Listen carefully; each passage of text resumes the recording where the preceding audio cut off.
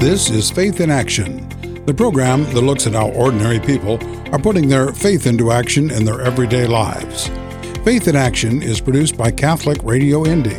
It covers a wide variety of guests and topics. If you have any comments or suggestions for the program, please contact Brigid, that's B-R-I-G-I-D, Brigid at CatholicRadioIndy.org, or call us at 317-870-8400. And now, here's today's edition of Faith in Action. Hi, this is Corky Aiken, and I am not Jim Ganley. He is off today, and I have stepped in for him. To my left is Brigid Ayer. Hey, Corky. Who you do remember all the time. And we have a returning guest today, Father Patrick Dolan, who's going to pick up where we left off a little while ago on traditions, according to how your family responds to the church calendar. And we talked about Christmas and Advent in our first show. And now that we're getting closer to Easter and Lent, we're going to look at those things. But before we do that, Father Pat, please accept our welcome back. And if you would bless us with an opening prayer, we would be very appreciative. Absolutely. Lord God, as the nights become a little bit shorter and less scary, as the days become brighter, and little bits of the first touch of greenery start to poke their way up through the ground with crocuses, or start to show themselves on the leaves of trees, we beg the grace from you to start entering into the season of Lent and the season of Easter, where you give a new sprouting of faith and hope within us all as we walk with our Lord and Savior through Lent, and we rejoice with him in Easter. Give us, we beg you, the grace to appreciate this most gracious of gifts that you give us in the form of our Lord and Savior Jesus Christ, particularly as he leaves with us the gift of his body and blood in the most sacred Eucharist. We ask your blessing, and we ask your wisdom and insight. This program and all that we do, we ask this through Christ our Lord. Amen. Amen. Amen.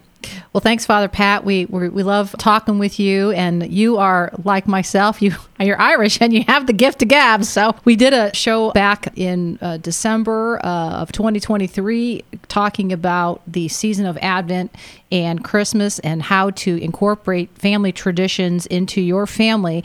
And we actually ran out of time, so we are picking it back up, and we're going to talk about Lent and Easter and how we can really incorporate meaningful traditions in our family. So before we get into all that, give us a little bit about your background. People who've listened to you before know you're very interesting priest and scientist. So talk a little bit about your background. Well, just recently, in fact, we had a gold mass, which there are various colors of masses: red for legal profession, blue for first responders, white for medical personnel and things like that.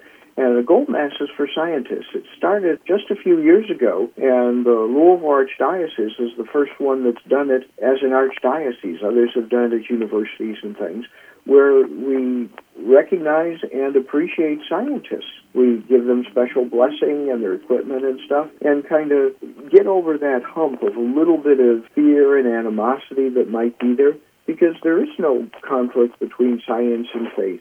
Science has been taught in all of our Catholic universities from the very beginning, from the 1100s on. And once we finally understood what a lot of the sciences were, from light and physics to chemical structures and biological things and medicine, I mean, we've done lots and lots of good things there. So we've had that gold mass. So my background is doctorate in theology, doctorate in science, to help kind of bridge that gap. I've been working on it, and it was a struggle, because in my second year in divinity school in Rome, I was studying St. Thomas's description of the Eucharist, and it looked too much like a chemical reaction thing. And if you take the history of things down, it would have been, but I know it's not a chemical reaction. And then he goes into very spiritual stuff that is quite different, and says we're supposed to presume that the bread and wine cease to exist and that the body and blood of Christ come, and only their accidents. And I had a lot of trouble with that. I remember crying on my way to and from school, thinking I was going to have to leave the church and stuff. But I had really good professors. The dean of the School of Philosophy at the Angelicum in Rome and two full theology professors spent an hour with me in a room the size of a card table, and we stood face embracing each other, and they went back and forth and talked with me, and they were very sound Dominicans, deeply schooled in St. Thomas's thought. And finally, at the very end, the dean said to me, well, you're definitely wrong because you're not Thomistic, but you're definitely Catholic, and that's all I needed to know. And then I went back and looked at Trent, and the Council of Trent, in its acts, left open all the possibilities of the things that I was looking at, how the body and blood of Jesus take over the bread and wine and don't destroy them, make them a part of things. So that's how science and theology came together in me. And I've shared that with other people, and they've loved it, especially the scientists that make them feel okay, including evidence of why we have reasons to believe physically that the body and blood of Jesus is there. We've got his words, we've got miracles, we've got all the effects of having people that have had that around. But even more, you can sense it when you walk into church. Not all the time, but you can sense it enough that you can tell. Machines can't, because it's not designed for machines. It's designed for humans. They can sense that our Lord and Savior is there, is something more than just bread and wine that's symbolic. It's there, that's real. You can sense his presence there. Absolutely. And that's so apropos, because in just a few months, depending on when you're listening to this, Indianapolis is the epicenter of the Eucharistic Congress, which is going to be culminating the 3 years of the Eucharistic Revival.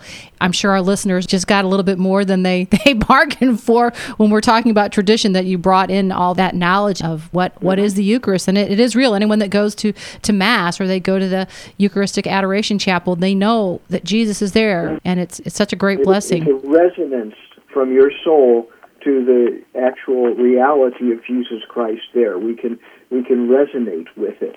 And that's the best word I've got for that one. Perfectly well put. Thank you, Father. We're talking with Father Pat Dolan, and we're talking about traditions. Thanks for giving that info about your background, but let's talk a little bit about Lent and Easter and how we can kind of incorporate traditions into our family life or into our workplace or wherever we spend our time. Well, there are lots of things that people do with different months of the year. They do Valentine's and put up hearts and things like that. In February, they do a lot of St. Patrick's stuff and things like that.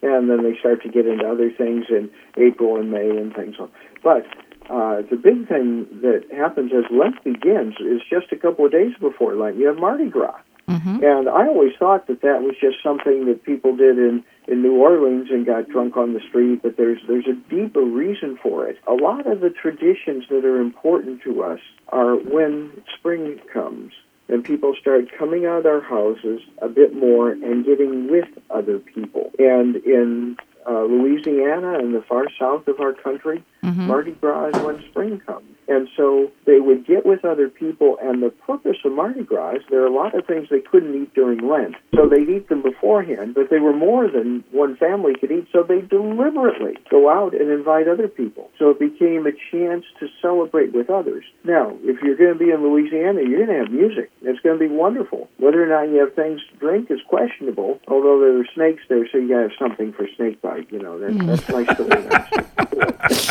For sure.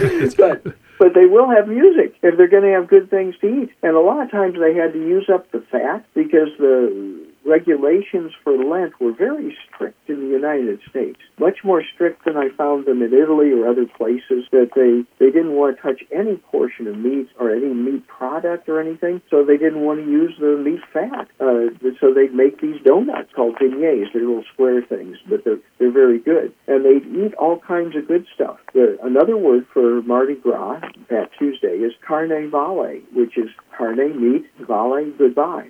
So it's the last time they were going to get meat. And the idea of Lent was that made the rich people live like the poor people during that whole time frame and walk with Jesus Christ through it. That doesn't work real well in our contemporary society, which is why they've reduced the fasting and abstinence, particularly because the fish and eggs and other kind of things were more expensive than a lot of the meat products. And so it became a burden for the poor rather than a blessing for them. But there are things that you can do, especially with little kids. Not only the real meaning of Mardi Gras and the little kind of things, and they often have a little king cake where you find the baby. And then can you find the baby Jesus in other people, even people that seem a little bit obnoxious to you. And that takes a little bit of effort, just like you got to work your way through the sponge cake. You have to work your way through the outsides of other people sometimes. But the big thing is, in Lent, you can get big kids to deliberately help little kids understand things. And when big kids have the chance to kind of demonstrate their skills, it makes a difference. That you've always heard that when you study something, it's easy and you don't really learn it. When you have to teach it, it's another story entirely, and you really learn it. So when you have older kids helping little kids understand each week of Lent what it's like to be in temptation, what it's like to go through transfiguration, what it's like to do any of the kinds of things that we describe each year, to have forgiveness like the woman at the well. And other traditions have a little jar for each small child, like the kind of manger that they had at Advent and Christmas time, and have a lot of these little tiny nails, almost even like thumbtacks or something like that. And each day, if they've done something really good, they get to take a nail away from the cross, if you will, and put it in the jar. So each little kid can do that. And sometimes you may have to have the older kids helping them do that. And they can appreciate Lent as it's coming about. Another thing they can do is stations at home. And it doesn't have to be the whole 14 stations every time. You can do one or two a day. I've got a story for you about fish fries.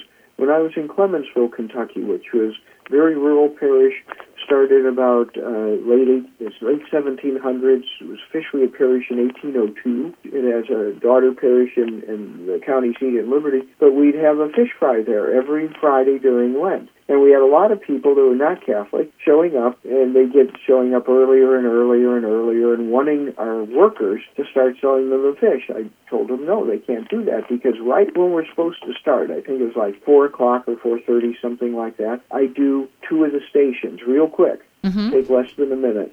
And then by the time Lent was over, the 6 weeks, they'd have all the stations done. And the folks that were there were standing in line wanting their fish like the stations, because it was, again, less than a minute with each one. A little description of it, and then a little prayer and a little blessing, and then they got their fish. And then next week, I got the next 2 stations. I had a lot of non-Catholics really appreciating the prayer of the stations as they progressed. So with kids with short attention spans, you can just do 1 station or something like that, or a second one on a Friday and things like that in Lent, and kind of continue to go with that. And then the fact that they're giving up something during Lent, they're giving up meat on Friday, is a big thing. Grandparents can talk about how they used to have to fast as well as abstain, and how they had to measure the amount of food and all that kind of thing and weigh it so that they didn't eat too much, and they could look at candy and couldn't touch it, and all that kind of thing. And those stories are pretty good because people remember them. But the stations at home work pretty well. And I recommend a little thumbtacks or little carpet tacks and a jar for each child. And sometimes the kids kind of compare how many nails are in each jar and things like that. Those so tangible, they can remember. Yeah, those tangible things are really memorable. We got to take a quick break. We're going to come back and we're going to talk more about family traditions and how we can make our faith that much more meaningful in our family lives and in our culture. So stay tuned for more. I'm Steve Alec, parishioner at St. Maria Goretti Parish in Westfield, and I can't start my day unless it goes to 90.9 or dialing up the Catholic Radio Indy phone number on my cell phone, and it is the spiritual vitamin that I need to get my mind focused on Christ, which impacts my entire life as a disciple of Jesus, as a husband, as a father, as a friend, as a co-worker. I can't say enough of what Catholic Radio has done for me, and the small but mighty team at Catholic Radio Indy is a group that I'm very grateful for. Thanks for all you do, and the whole team at Catholic Radio Indy. Appreciate all that you do. Do you sometimes think that nobody prays for you? Does it seem like your concerns and worries aren't shared by anybody else? If so, then put that away. We here at Catholic Radio Indy pray for you, our listeners, every single day. If you have a special prayer request, go to www.catholicradioindy.org and let us know. We lift up our listeners' prayers each morning. It's how we start our workday. Let us pray for you, and may God bless you abundantly. Welcome back to Faith in Action. I'm Brigid Ayer Corky Aiken, and I are in the studio, and we're talking with our guest, Father Pat Dolan. He is from Southern Kentucky and a pastor of 3 parishes down there, Holy Spirit, Good Shepherd, and Holy Redeemer. And we're talking about the importance of family traditions, and we're focusing on Lent and Easter right now. So, Father Pat, we were just mentioning about some of the things that we can be doing during the Lenten season. Did you have anything else to add to that, or do we want to move into Easter? Well, no, it transitions very beautifully into Holy Week with Palm Sunday. Yeah. And the kids get palms. There are people that have woven them into different things. Most of the time, the little kids just hit each other with the palms before they get out of church. Of course they do. But they can remember them. What we always did was we put them on a crucifix in our room. Yeah. And every room had their own crucifix, and then we blessed the palms. But then we brought back the palms the next year before Lent started, and the parish would burn them and make the ashes. Yes. For Ash Wednesday. Mm-hmm. Yes. So the palms are real and good. The next thing that you've got is, you've got Monday and Tuesday of Holy Week. Tuesday of Holy Week has become the kind of common time when they do the Chrism Mass at cathedrals, and where the priests renew their vows of obedience and duty to the Archbishop and to our Lord. And then they consecrate the 3 oils, and it's really kind of an exciting time. Those who have been to a Chrism Mass often want to come back. Yeah, they're super cool. Folks have been to them. They really are. It's very moving. moving. They always, at least in the Louisville Archdiocese, had them on a Tuesday evening, and they had really cool reception food afterwards. For sure. If the kids didn't remember the oil, they got the sandwiches and a few other little things. But then the next day is Spy Wednesday. And you can tell the stories about how Judas betrayed our Lord, and how do we betray one another. So that's a discipline day for parents. And then Holy Thursday is really, really cool, because you have, a lot of times they do kind of a Seder meal, either at home. We always had lamb on Holy Thursday.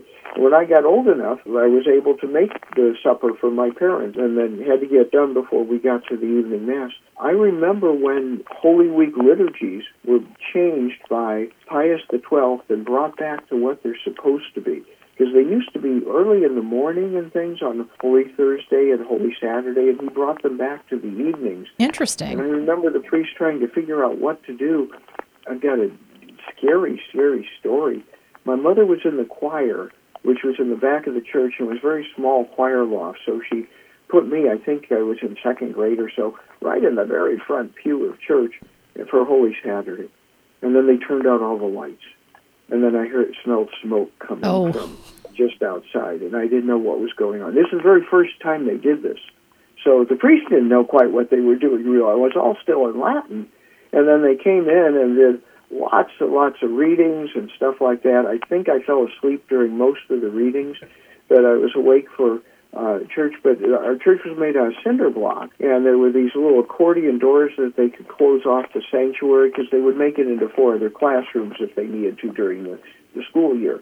Well, it was the first time I'd ever seen the sanctuary closed off, and the place was dark, and then finally they got to the Gloria, and they opened up those accordion doors. There was the altar in all of its Easter glory, with all of its candles lit, and the bells were ringing, and the choir was singing the Gloria. My heart skipped a beat still, and I remember to this very day, vividly, the experience of Holy Saturday taking place, and the change from the emptiness of broken sin into the glory of the resurrection. Beautifully done. Before that, people used to go to different churches to see where they would repose the Eucharist in the side chapels and decorate them with all kinds of flowers. And our young Catholics in the Louisville area do that still to this very day. It's a new tradition. They do it in the evening, and then they go out for beer afterwards and stuff. But they do. They meet, and they kind of carpool from one church to another. They go 7 different churches and pray before the Eucharist in its special spot on Holy Thursday evening, Good Friday, and then they go out for beer and celebrate. That's really awesome. We're talking with Father Pat Dolan, and we're talking about family traditions. We have about 6 minutes left. I want to get into Easter. Mm-hmm. Yes. Why do we have eggs? And there are a lot of traditions where they see that the yolk in the egg is like the bright sun shining in Easter morning, kind of coming out from the tomb. And there are neat. various places where they take the egg out of the shell with, just a little tiny hole, and they siphon it out of there. And then they decorate it and decorate inside. You've seen a number of these eggs where you look into it, and the outside's nice, but the inside is just wonderful. And they make these things often during the real cold winters when farmers couldn't do much of anything else that was creative. So they make all kinds of wonderful things. And we used to have Easter egg hunts, and we divide them up into different sections because there was one for adults, and we didn't want the adults trampling the little kids, but the adults would fight over the eggs. That's a Christian way. There you go. Well, because it was right before Easter, like the Saturday, so I do confessions afterwards. They'd have something to confess. They'd have little toy swords or axes and stuff, and they'd fight with each other. I think they were Nerf, but they were good. The thing is, if there weren't a couple of eggs that were found, by the middle of May or something like that, the rabbits would eat them. And the whole Easter season continues, and then it has not much of a flavor for kids, but they're so busy with the end of the school year at that point. So, I was going to ask, Christmas continues on. Catholic Christmas continues on.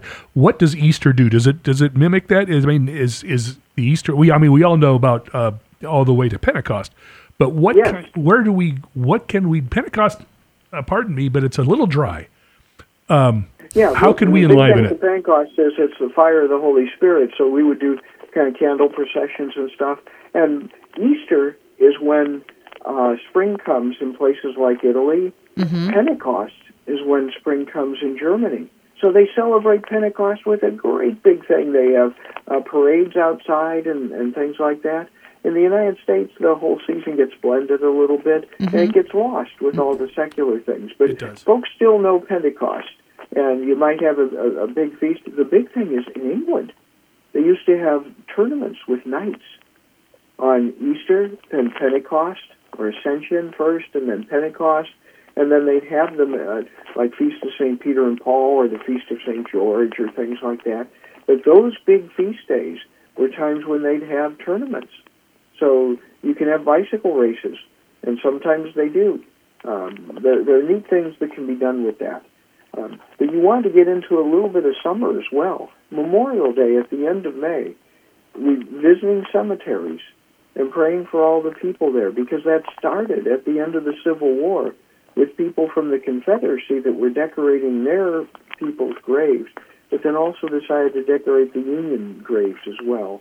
And that was a reconciliation, starting from those who had lost, rather than starting from those who had won. I didn't know that. That's a big lesson. That's very big. Lesson. That's very big. And I think if we... Go ahead. July 4th pulls it all back together because we're one nation. Right. And we do work on that. And everyone celebrates it. And there are different food traditions, usually hot dogs and things like that and stuff like that. Labor Day, again, accents the value of work. There's a dignity to it. When you accomplish something, when you can see the work done, not just on a computer or something like that, but when you can feel the grass is cut and the place looks good. Right. And so there are accents that you can do with kids. Then Halloween is really the vigil of All Hallows. Yeah. And you can talk about saints, but you can talk about how saints protect you against the demons and goblins and stuff that are there. Not just secular saints, but real religious ones that are good. All coming up to Thanksgiving again. And back to Advent and Christmas. And we start all over again. You can, but Thanksgiving kind of completes it, because I can remember when I was in Rome on the night before Thanksgiving, because no one else in Rome celebrated Thanksgiving. We would have a little Vespers with a slideshow of all of the different images of the different states. And since we were from all parts of the United States, and we weren't just college students that had come from there, but we were going back to our diocese forever. To serve there and then be buried there. That was a big thing, and I can remember nobody left it with a dry eye. But we were grateful, not just for God's goodness, but grateful for the specifics of His goodness. And little kids can know something about that they're grateful. That's one of the first kind of emotions that can come to people. You can see it even in babies' eyes and stuff when you take good care of them. But sure. There's a gratitude that it radiates, and it's a uniquely American feast. Today it's become kind of politically incorrect to talk about it, and I don't buy that. I argue against them. If they insist that I not celebrate these things or celebrate in their way, I refuse and tell them that they're being oppressive by stopping me from celebrating my tradition. And if they don't stop it, I will bring a lawsuit against them for trying to impose their style on me. I'm just not going to take this politically correct stuff. Well, we all need to. We all need to adopt that. No kidding. Because we need to stand firm in these wonderful, beautiful traditions that our faith gives us. And you have been so great. We're so grateful that you've been able to share this time with us. Our guest has been Father Pat Dolan, a priest of Southern Kentucky. Yep, the Archdiocese of Louisville. Archdiocese of Louisville. Mm-hmm. And can you give our listeners a blessing before we go? Absolutely.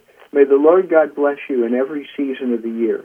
May He bless you as you begin Lent, and may you enter it with a wonderful sense of repentance, not just for ourselves, but because we are a community with the rest of the world and the universal church. A repentance for the things that any of us have done wrong, because we can help each other grow in grace. May you move through Lent, growing closer to Jesus Christ in His sufferings, and in the love that inspired His sufferings to make them worthwhile. May you be filled with a joy that radiates from the interior of those sufferings and that sacrifice that you made, parallel to what Christ made.